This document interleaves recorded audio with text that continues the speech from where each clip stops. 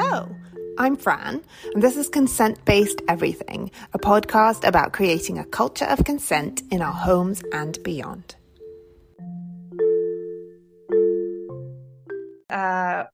Welcome, everybody. I'm really excited today because I am going to be chatting to Nikolai Pizarro. You may know her as Raising Readers on Instagram. Hi and welcome, Nikolai. Hi, Fran. I'm just as excited, truly. Yeah, I'm so thrilled because, as I was saying earlier, we have been kind of following each other for a while on Instagram and like chatting, and sort of I've shared a lot of your posts, and I'm a big fan of everything that you say. I'm going to let you just introduce yourself and say who you are, what you do, how you came to do the work that you do. Yeah, so my name is Nikolai Pizarro, as you shared, and my handle is Raising Readers. I've been on social media for now 15 years doing this work, so it's exciting. Wow, so And one of the first people on Instagram virtually, well, right? I started on Twitter, Okay. like when I brought people over to from Twitter to Instagram. So I've been in Instagram still for 12 years. And slowly been building and sharing this message, which has taken a long time to catch on. And it really wasn't until the pandemic that my work exploded on social media. On the grounds, I've been, it's been slow and steady, but on social media in 2020, people were like, actually, I know someone that can help. It felt like people were coming to me with that. So yeah, since 2020, I have had a lot of growth in that area. And I'm so obviously you don't want us to take a pandemic, but very grateful that the time and the space exists and that we are here in this collectiveness. So I am grateful for that. I'm originally from Puerto Rico. I have two children, two young people that I am raising and witnessing every day. They are 6 and 14 now. Both would say 6.5 and 14.5. But yeah, it's been excited. And I have homeschooled, or rather unschooled, my son since about halfway through kindergarten until now. So it's been a long journey. I also want to share that he is neurodivergent, which makes our life exciting. And I have a great gratitude because that experience is really what led me to this work. So yeah. Yeah. So I wanted to talk about literacy a little bit because you are very outspoken about it. You're a big proponent of phonics and kind Mhm. of phonemic awareness and phonics instruction and literacy. And you're on schoolers, like you said. And that is a funny combination. And I only say this because, in the unschooling world, there's a lot of sort of disagreement in a way around literacy, sorry, but there's also a general vibe of like, it's just going to happen. Reading is natural.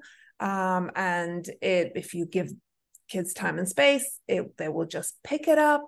And we don't have to do any instruction. We don't have to use a method, etc. So I just want to hear how you sort of frame that and how those two things can be held together for you. The kind of consent-based, non-coercive aspect, but also the phonics. Yeah, I want to share that I think of literacy as a tool for liberation, and I'm very grounded in what the role of literacy has been and access to literacy, or lack of access has been, of literacy for Black and Indigenous people in this country. And so to me, literacy is not just a schooling thing.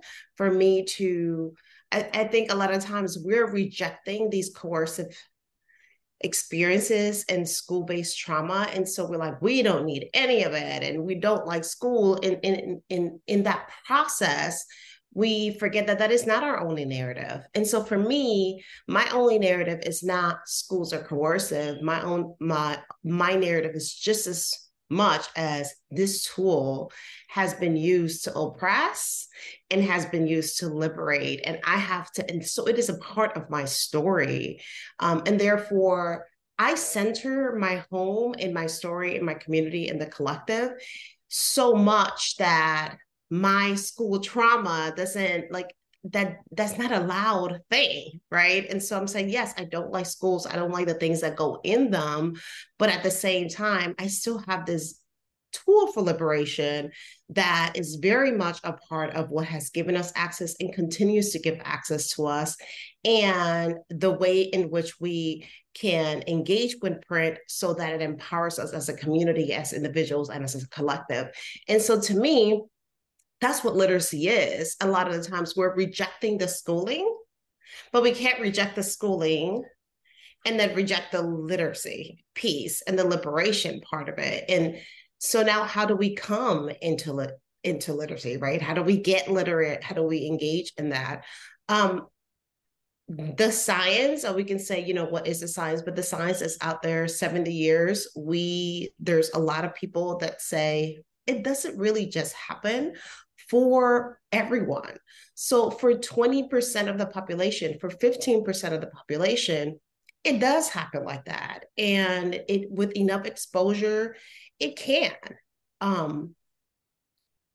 But we're not in it for 15% of the population. We're in it for the collective. And so for the rest of the people, the rest of the young people, we do need that support. And I always share, if it was just going to happen just because you have desire, and exposure, then we wouldn't have all of the low literacy adults or adults that are suffering through life and feeling shame and being kept out of basic human rights, who have great desire.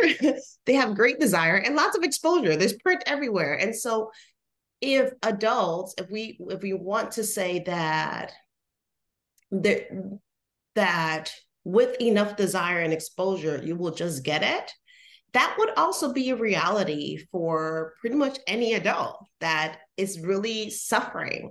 And so I don't subscribe to it. It is not a reality. It's really nonsensical to me. I have seen it happen. I made some very small associations when I was, letter sign associations with my son. And I was already doing literacy work. So it was all in my environment. And, 3.5, my son was decoding and putting words together. And he really was doing it with a little bit of indirect exposure. And then it just happened on its own. Whereas I have not seen that for every child that I have worked with, including my daughter, right? Different child, different skill set, different reality. I've worked with a lot of people within our community, the unschooling, self-directed community, where they thought it was just going to happen. And then it's like 10, 12, and a young person is not reading, and then writing too. There's a mechanic to writing, not just, and I say writing, not just forming the letters, but actually formulating and structuring an argument, or, a well-read, an email, an op-ed, whatever it is that they want to communicate with the world. And that's not happening. And because then we feel shame. So this is what happens. The people where it's happening naturally, those people are really loud and really, they're either printed or following the blogs. And then when it doesn't happen that way, a lot of parents within our community just don't speak up that it's not happening, because that feels like a failure on schooling. They don't want people to think unschooling doesn't work. Yeah. And so and then they don't share it. Just quickly to say that, I fully agree. And I think when our only narrative in unschooling is when they want to read, they will find a way to learn, that's really harmful for all those kids who do have the desire. Because of course you need the desire, but it's almost inevitable you're going to have the desire because you're surrounded by print. The desire is just not always enough. Like you said, like there will be kids who have the desire, but who don't have the tools. And And I have a parent right now with that I'm working on a private intervention where the daughter was like, is said, why didn't you teach me? Why didn't you ever do this? Because now she's 8.5 and she's really struggling. And she sees that it's gatekeeping her from all of these self-directed things that she wants to do. And she has to go a step back. And the parents were like, well, we were just letting you find your own. And she's like, you've taught me many other things. Like, you've taught me how to brush my teeth. You taught me how to do many, many things. It wasn't like you never taught me. And so I often share with parents, not we do not want to avoid difficulty for our children, for our young people, right? They're going to struggle. But a young person struggling because our identity and our alliance and our self-concept about unschooling was so strong that we are not willing to do something, to not impose our will because we think it's academic, it's not a natural consequence. So a natural consequence, that's really adults getting in the way, right? So if now a young person is struggling through life or struggling through a period of time of literacy or numeracy where they're not able to get to where they want because we did not give them those tools, that's not a natural consequence. That really is a consequence of us getting in the way and really taking on the identity of unschooling and what we desire it to look like, taking it on and centering above the needs of the young person. And that's when unschooling becomes dogmatic as well. And you're centering this dogma and you're putting that above your own child and what you can see that they want and need. Or if they're struggling and you don't recognize it because you've been told that everything will just come, they'll just pick it up. Everything will come naturally. And I think to your point of saying it's not like we don't teach them other things, we do. I mean, I was just thinking of like cooking, for example. Like when the kids are in the kitchen with me, I do quite a lot of like instruction of like how to cut certain things or like how I want them to follow a certain recipe. But it's kind of a natural instruction. It's not like, right, I'm going to give you a lesson on like cooking, but it is instruction because there's a procedure to follow if you want the dish to end up a certain way, right? And what sounds more important, so like you could be a little bit more experiential with like an omelet and it's eggs. You can warm them up, they're going to taste how they taste. But if you're thinking about, if you're going to think about even like a French omelet, that's a whole different, more sophisticated, more complex procedure. But like if you're trying to make sourdough bread or if you're trying to make, a flaky crust, there's going to be even more instruction. And so, and more steps, and you can't be as natural. There's going to be some technique. So if a young person has an interest in that particular thing, we have to teach that particular thing in that particular way with writing. Now it can happen. What I love about what I love about unschooling or self-directed learning is that we are not constrained by the same time frames, that we don't have to follow the same metrics, and it doesn't, so we still have that, we don't lose it, but instruction is instruction, and it doesn't have to, direct instruction does not have to be oppressive, it does not have to violate consent. There's some things, even with, and I have spoken to him before doing this, actually I spoke to him before the SDE conference, so I feel comfortable with sharing this, but he has dysgraphia. He reads very, very, from very, very young. He read well above whatever grade level. His comprehension is greater than mine, for sure. Incredibly gifted in that area. But he struggles in writing. And there are a lot of things that we have had to do to get him to where he is as a teenager so that he can assert himself. it is still, and when I say a lot, I mean a lot of things, a lot of cognitive therapy, a lot of interventions. I cannot imagine what that would instill, even with all of the tools that he has available to him. He will still avoid it because it's still very difficult for him. And I could not imagine him now being 14, 15, going straight into the world and us doing all of that work in a few years' time, because it really has taken all of this time. And still, when he avoids it, we pencil it in so that it's not so that we can create some distance between. So this is where the consent comes in, Fran, is that you have to lead with relationship and trust, and saying, I share this with my children all the time. I don't know if I'm going to be around, right? Today, tomorrow. And so the relationship, our connection matters. We repair daily, we connect daily, we do all of those things daily, but also the wisdom and the sharing and the nurturing and direction that I can offer my children is also a daily thing. And so if I wasn't going to be here tomorrow for whatever reason, I don't know that he has a more patient guide and understanding than me. And so I'm like, here is this thing that we're in it together, we're tackling together, and we have to put it on the calendar of when we're going to tackle writing as we onboard him, right, for full independence in the next few years. There's nothing that is consensual. That is having conversation. That is us being in a relationship. That is me saying, I got you. I have your back. Let me guide you, and him saying, I trust you because of all this other work that we've done. The relationship piece, I think, is really the main piece, because without that, you will just get pushback. Yeah. Most kids.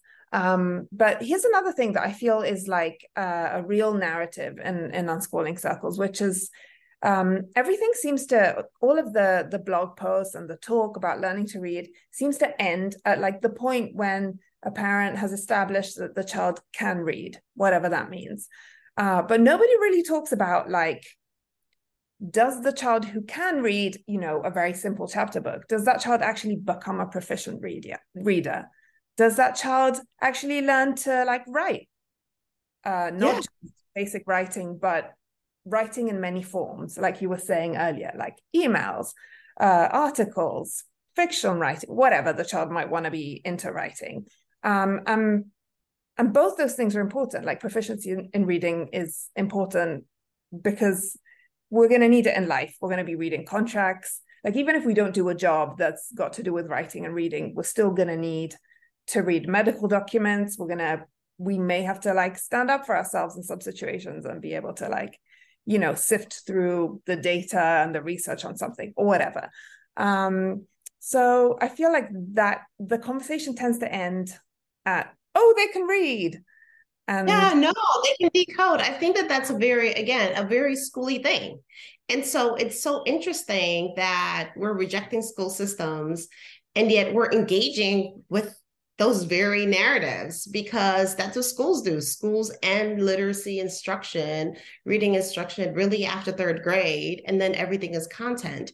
And so here we are as unschoolers or as self-directed learners, or however we want to say it, instructing young people, and we're really mimicking and mirroring that same school schedule. So we're like, okay, decoding happens, we're done. I was like, well, really, that's what school systems have done and have they failed. They have failed. And so are we also adopting that? Because and that's also where criticality and proficiency come in. And so when I think of literacy and literacy instruction, again, in my home and with my clients, we're talking about that through the teen years.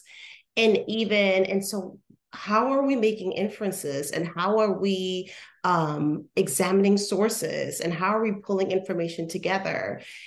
All of those things. How are we looking at perspective and our audience and like all of that background knowledge, like how are we tying all of those things together? And it's just like you said, we're going to have to engage with contracts, with at some point we might take care of elderly parents. And so like how do you navigate all of those things? I cannot imagine just having my young people leave my home and not be fully prepared to engage with print and with the world in all of those spaces, which requires literacy and numeracy.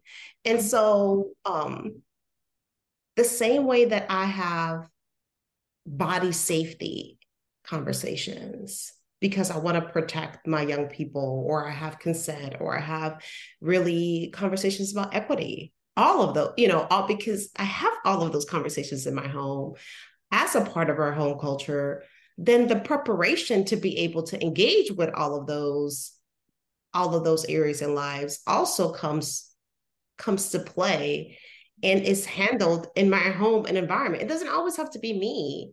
It could always also be another instructor, but we're guiding and we're driving those skills and we're building them. And we call that love. We don't just call it self-instruction, direct instruction. So what would you say? Because I get a lot of messages from people who think literacy is important. So they care about it. They want to center it in their lives, but whose kids are resistant. And they're struggling with like the consent piece of that. So they're struggling with like, how do I engage with my child so that they're willing to like practice this skill, regularly, and do the thing that they actually probably really want to do, which is read or write, but which maybe is hard for them, or maybe they're just kind of resistant to it or whatever. So what are the things that you would say to them? Well, if we can, the most ideal thing is to start early, right? So we start early and so that it becomes incidental. Like with most people that have young people like under 3, really the way, and I have a resource friend that you can put in your notes where I teach parents how to make letter sound connections and how to blend and do all of that incidentally as a part, like in a natural way, the first 3 years. So that then when when the young person is like 4 and 5, they're already learning to decode very simple words. And then the conversation is this, which really this is a conversation that you can always have. But if you start young, as I am reading, I am making the connection with the young person that what I am doing is I'm taking these letters that have these sounds and I'm putting them together. That the connection that this is how I am doing it is very, very important.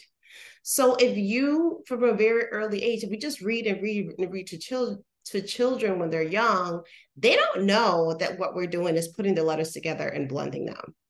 If you get that concept in early, then they will want to put the letters together and blend them, right? So if you kind of do that work, they're already engaging in that way. Then they realize, okay, that's not enough, right? And then the conversation is, it's just like a game. It's just like anything that has more complexity and more steps later. There is more to this code to get to this next level. Now, I have access to this code. I know how to do it. And I can share it with you. I can actually share these other pieces so that you can assert yourself and engage with this thing. And then you can make more progress. And what that progress gives you is all of these other things. And so the work that we're doing, the structure work is really like, I don't want to be the gatekeeper. I don't want any adult or any person that knows how to do this to be the gatekeeper. I am doing this work with you. Like this is where the practice comes in so that no one is gatekeeping these things for you. And if you can really, really center that is really helpful. And make sense. I think a lot of the time when I work with parents is that they assume um, that young people have made that connection and that they understand it that way, but they don't. They still feel like, well, this is something that my parent is just making me do, and it's difficult, and they have not really internalized that connection. Once you internalize that connection, and then you're saying, and you can do it with me, or you can do it with this other person, but it still has to be done so that we're not gatekeeping you. Yeah, I want to share really quickly. My son, when he was young, he lost his mom. My mom gave him a drone and he lost it in the sewer. And I think he was like 6 or 7. And he was always an avid reader, reluctant writer. And so I kind of have to help him co-regulate because his new helicopter is now in the sewer and we're not getting it. And we don't have access to it. And so we breathed and we did all these things. It was Sunday. There's nothing I can do. He wanted me to call somebody. He's like, call somebody, fix this for me. And I'm like, really? There's nothing. I said, but we can write an email and see what happens. And I can't guarantee, but in the moment, really, I had no idea that anything would come of it. Thought it was just a band-aid. I just needed him to calm down. On Monday, the sewer company came to our house and they knocked on our door and they were like, we don't want rubbish in our sewer. And when we're making the rounds for this area, we will go and open it and retrieve it because it's probably just right there. And he made that connection between writing an email and meeting his needs. And so the sooner that we can, not just in reading, but also in writing, help young people make that connection between their agency and gatekeeping and not being gatekept, then that really helps. Yeah, thanks for sharing that. I love that. I think it's kind of like helping them have that click in their heads that like literacy is can be wonderful in its own right, but it's really also a means to an end often, like writing an email to the sewer company so they can retrieve what you've lost or whatever. Actually, my daughter has been recently writing emails to my mother, and I'm Italian, so my parents are Italian. My mother doesn't, she understands English, but she doesn't really like write English. So she's been writing in Italian. And up until now, my daughter has not wanted to really like learn to write in Italian. She can write in English, but she just has stuck to speaking Italian. It's a lot. But just recently she's been coming to me and like showing me the email, and Italian's very phonetic, so it's actually quite simple to write, but there are just a few things here and there that like you need to get right. And she's been showing me the emails and she started to like kind of get into it and be like, hey, this is why learning to write in Italian is useful and like is a good thing for me because I can now like write to my grandma and we can exchange it. So yeah, that's kind of a similar story of like when the moment comes that your kid makes that connection, right? Yeah. And we can share that connection and we can make that connection as we go along so they understand that. I think very similarly, friend, my son stopped speaking Spanish for a while, and then we went to the airport. Or something that I always try to do is I try to get assistance from or be helpful or just make a connection, a conversation with someone who clearly speaks Spanish and not English. So a lot of like people that are coming here in this country, and maybe just working in the back of a store, and that you're able to like make that connection. And he's really into centering humanity. That's his jam. And so he's like, oh man, you really helped that person at the airport get to the other place. Or that has been his interest for learning to speak Spanish again or start practicing, has led with that. So we can find ways to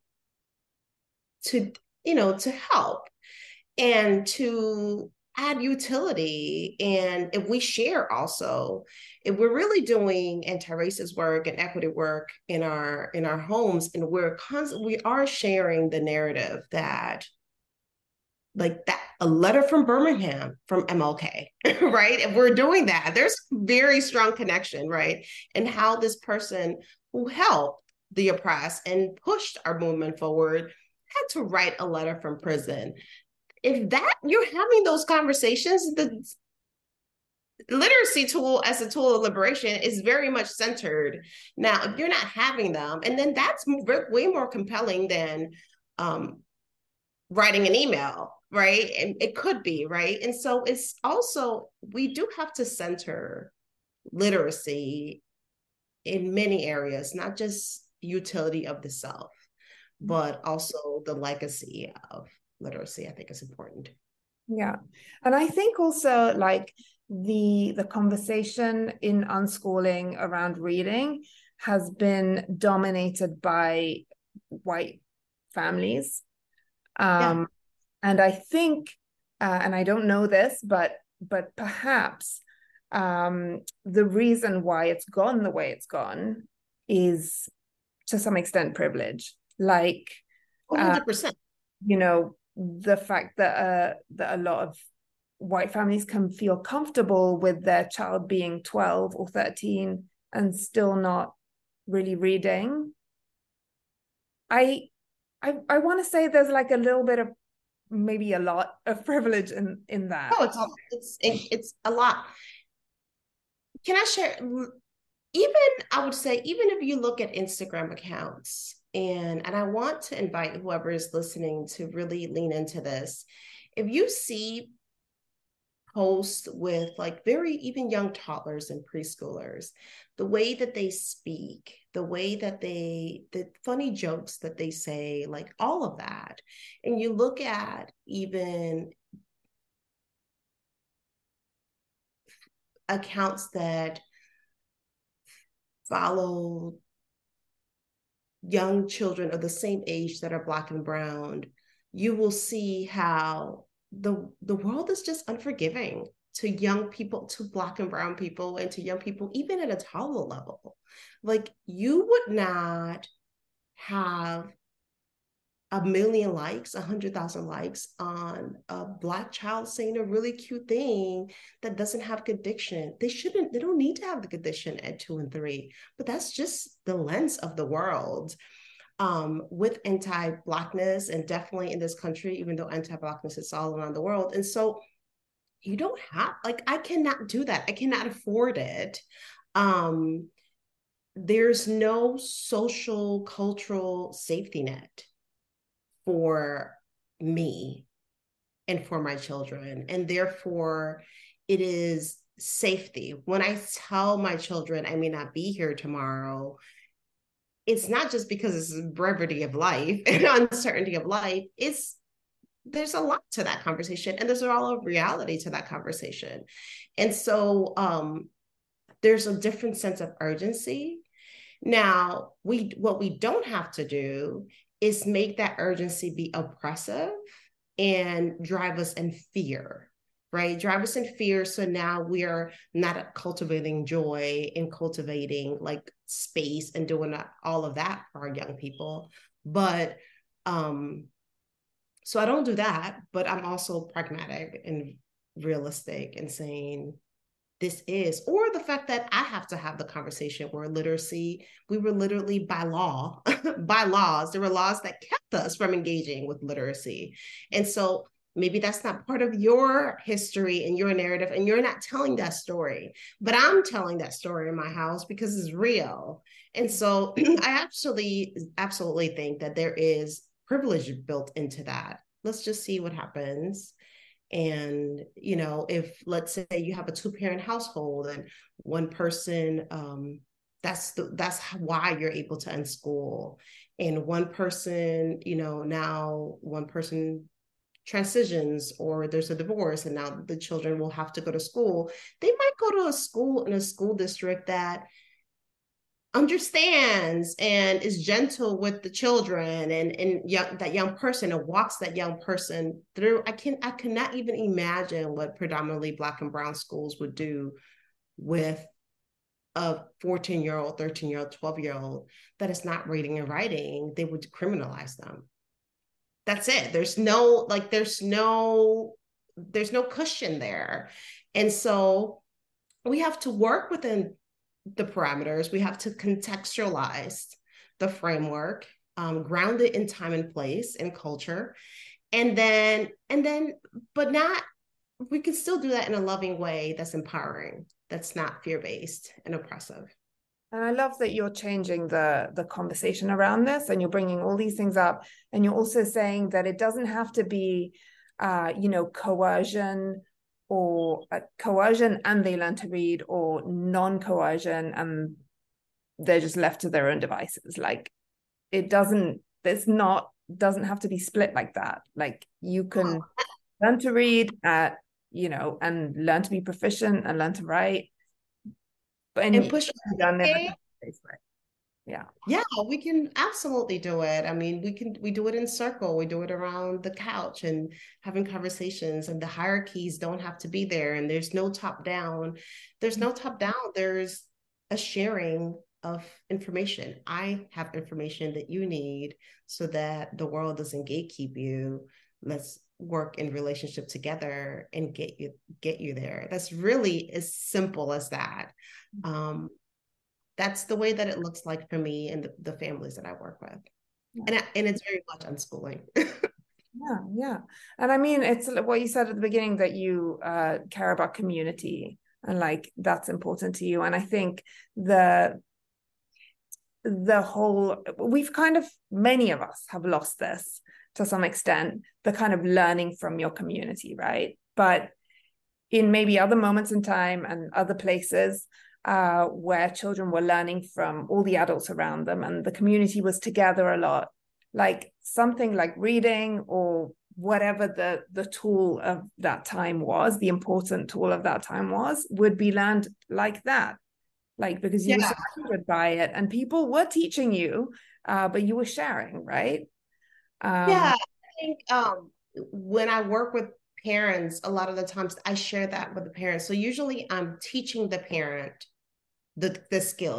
I'm not necessarily working with the young person. And I'm always saying this skill, the same way that I am empowering you through this skill is for you to go share with your friends, family, neighbor, like all the other parents. And so part of my work is creating communities of care and seeing ourselves as a resource, not just for our children and what is good for our children, but really how do we extend our lens of educating? Because if my child is doing well and then all of their peers are not, then my child is not doing well. There's no lens, there's no conversation for me, no reality where it exists that I can feel good about my child doing well if their peers are not. Like that just doesn't exist in my world, and in my lens and in my heart. And so if we can start to see that, then I think we end up getting to a better place. And I will say this, my son, very young, I'm biased, but he was just like, maybe I'm not self-directed. He was just like, maybe I'm just like directed by life, like life directed, community directed. So self-directed learning, he's just like, it's more like an everyone around me directed learning. And I'm like, yeah. And that's really, I feel like that's how what unschooling should be. Like it in some circles, it's become very individualistic. So a lot about the self, and you, and individually what you want, who you want to be, what you want to do whenever you want to do it. And I mean, I'm all about respecting the autonomy of my children and children in general, but we all also live in community. And I think we tend to forget that piece of it. Yeah, we can do both. It could be both. It's both like collective identity and our individual identity and our collective needs. and our individual needs. They both coexist and they're both important. And true belonging requires that it be both, right? And so we can do that, and extends to, it doesn't, all of those things. And even a lot of the times we're like, yes to all of those things, but not literacy and numeracy. And to me, that's really speaks to school trauma, and the fact that we are seeing as unschooling as like a response to our own school trauma. And that's where we have to say, okay, again, with the dogma, like, is this a response to something that I have not healed within myself? Right. So let's lean into that. Let's pay attention to it.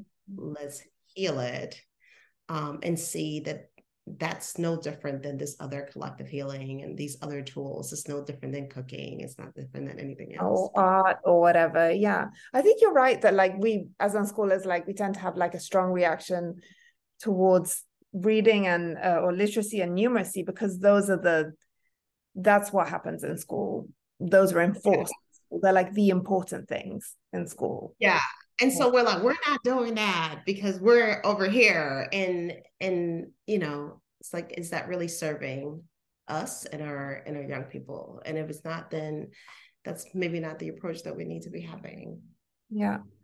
So I wanted to talk a little bit just before we finish about your whole decentering schooling movement. I'm going to call it a movement, because you are like maybe the only person that I know who talks about this a lot, and who, yeah, you're single-handedly doing this. I think other people are starting to do it. Decentering schooling, there's a trademark pending for it. I'm working on it, and it really, there was unschooling and there was like deschooling, but I was like, really, and I will say this, my son came up with it as well.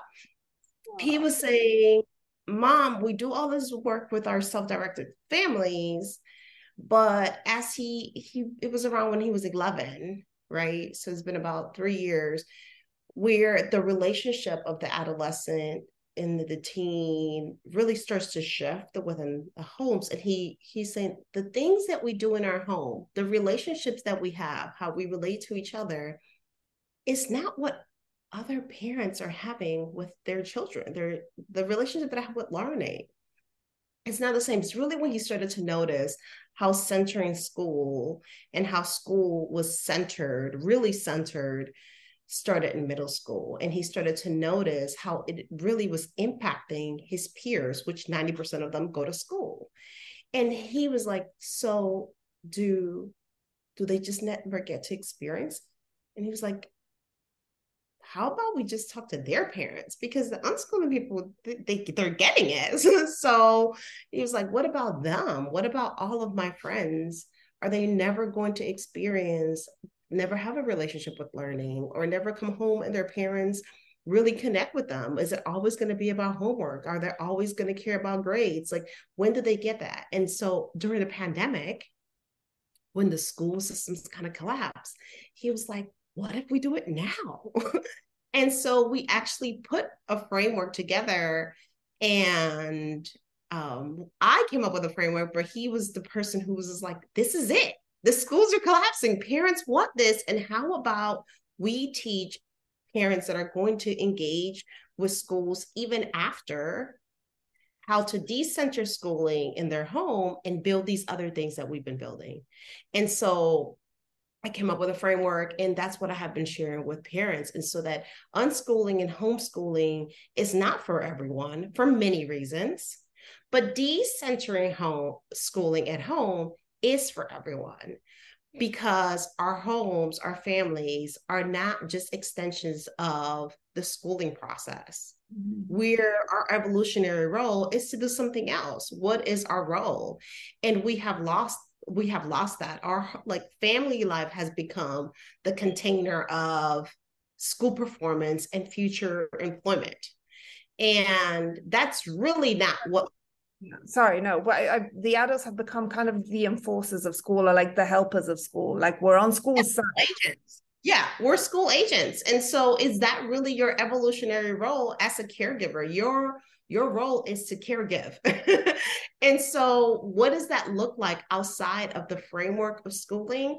And that's what I'm walking a lot of parents through. And I didn't even know that people would take to it the way that they're taking to it. But I think that once that's been presented, it's like, oh yeah, I had this feeling in my gut. Like now, once alignment is presented, people can, maybe they don't know how to do it, and it's a lot of deprogramming and it's a lot of work.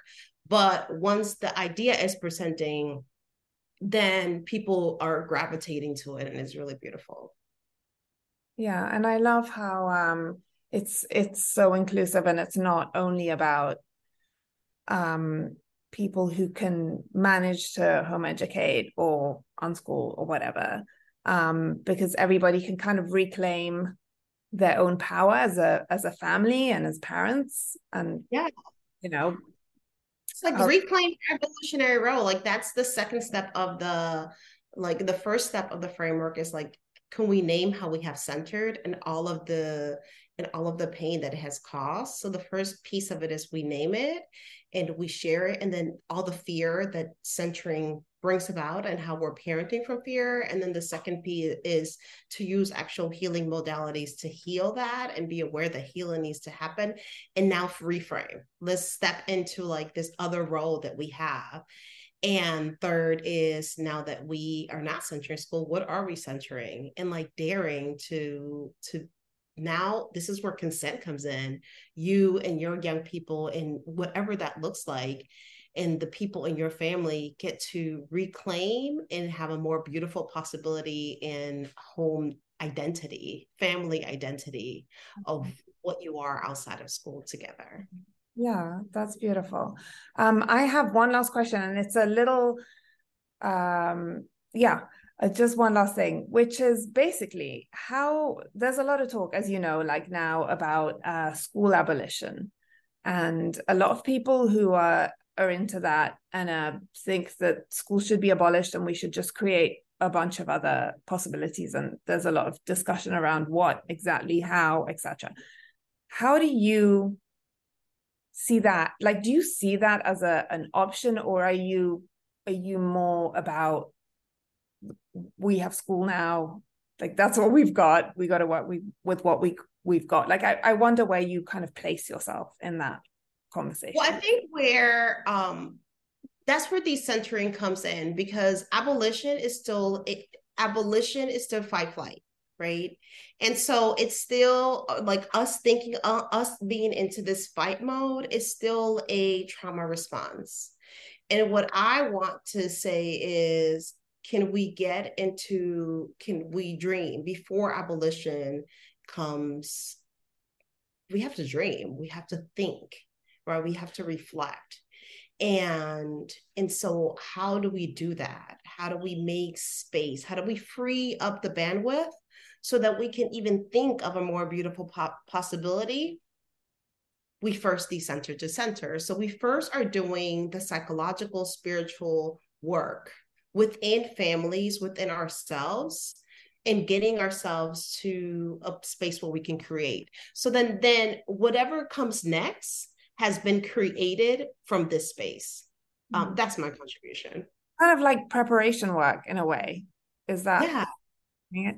Okay, that's it, because I Psychological, hadn't made that link.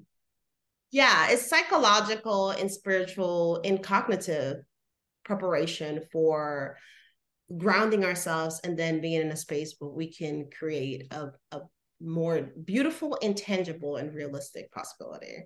Yeah, because actually a lot of the conversations I've had with people who talk about abolition are around how there needs to be a massive culture shift and just a massive rethinking of like educate what education is, what children deserve, everything basically, and a complete deschooling of everyone.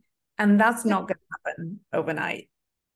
It's And not going to happen overnight, and so the abolition happens internally. The abolition happens psychologically. The abolition happens again in community. And the first community that you have is your familial unit. And so you're abolishing the structures in your living room, right? And then you're creating the possibility in your living room. And now you have a model. Now you have a model that, and we have many models, and then that inspires other people, because as humans, we are scared, naturally scared of the things that we don't know, and we will never get policy or people to get behind policy and just into an abyss. But when we have large numbers of very grounded people who understand how to decenter and center and create, and they're working on it from this point, highly literate individuals, right? Individuals with a lot of literacy, individuals with non-numeracy, individuals with a lot of emotional literacy, like all of those things that we're creating with home as the epicenter, which is what we're doing, what my work calls us to do, then that's different. And I think that that is the path to abolition, both abolition and creation. Okay, thank you. I love that. This has been such a great conversation. Thank you for sharing so generously.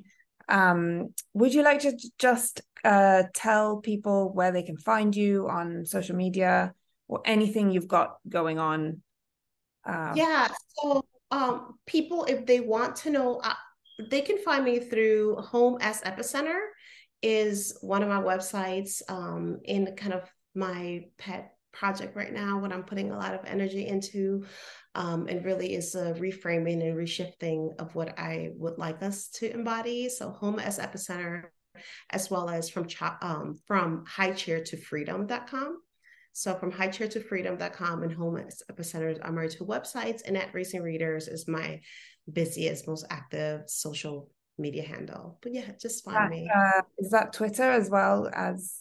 I'm not on Twitter. I refuse to be on Twitter. So it's just on Instagram, yes, at Raising Readers. All right, great. Well, thanks again. It's been such a pleasure talking with you, Nikolai. Thank you so much for having me, and I really do love your work. Thank you.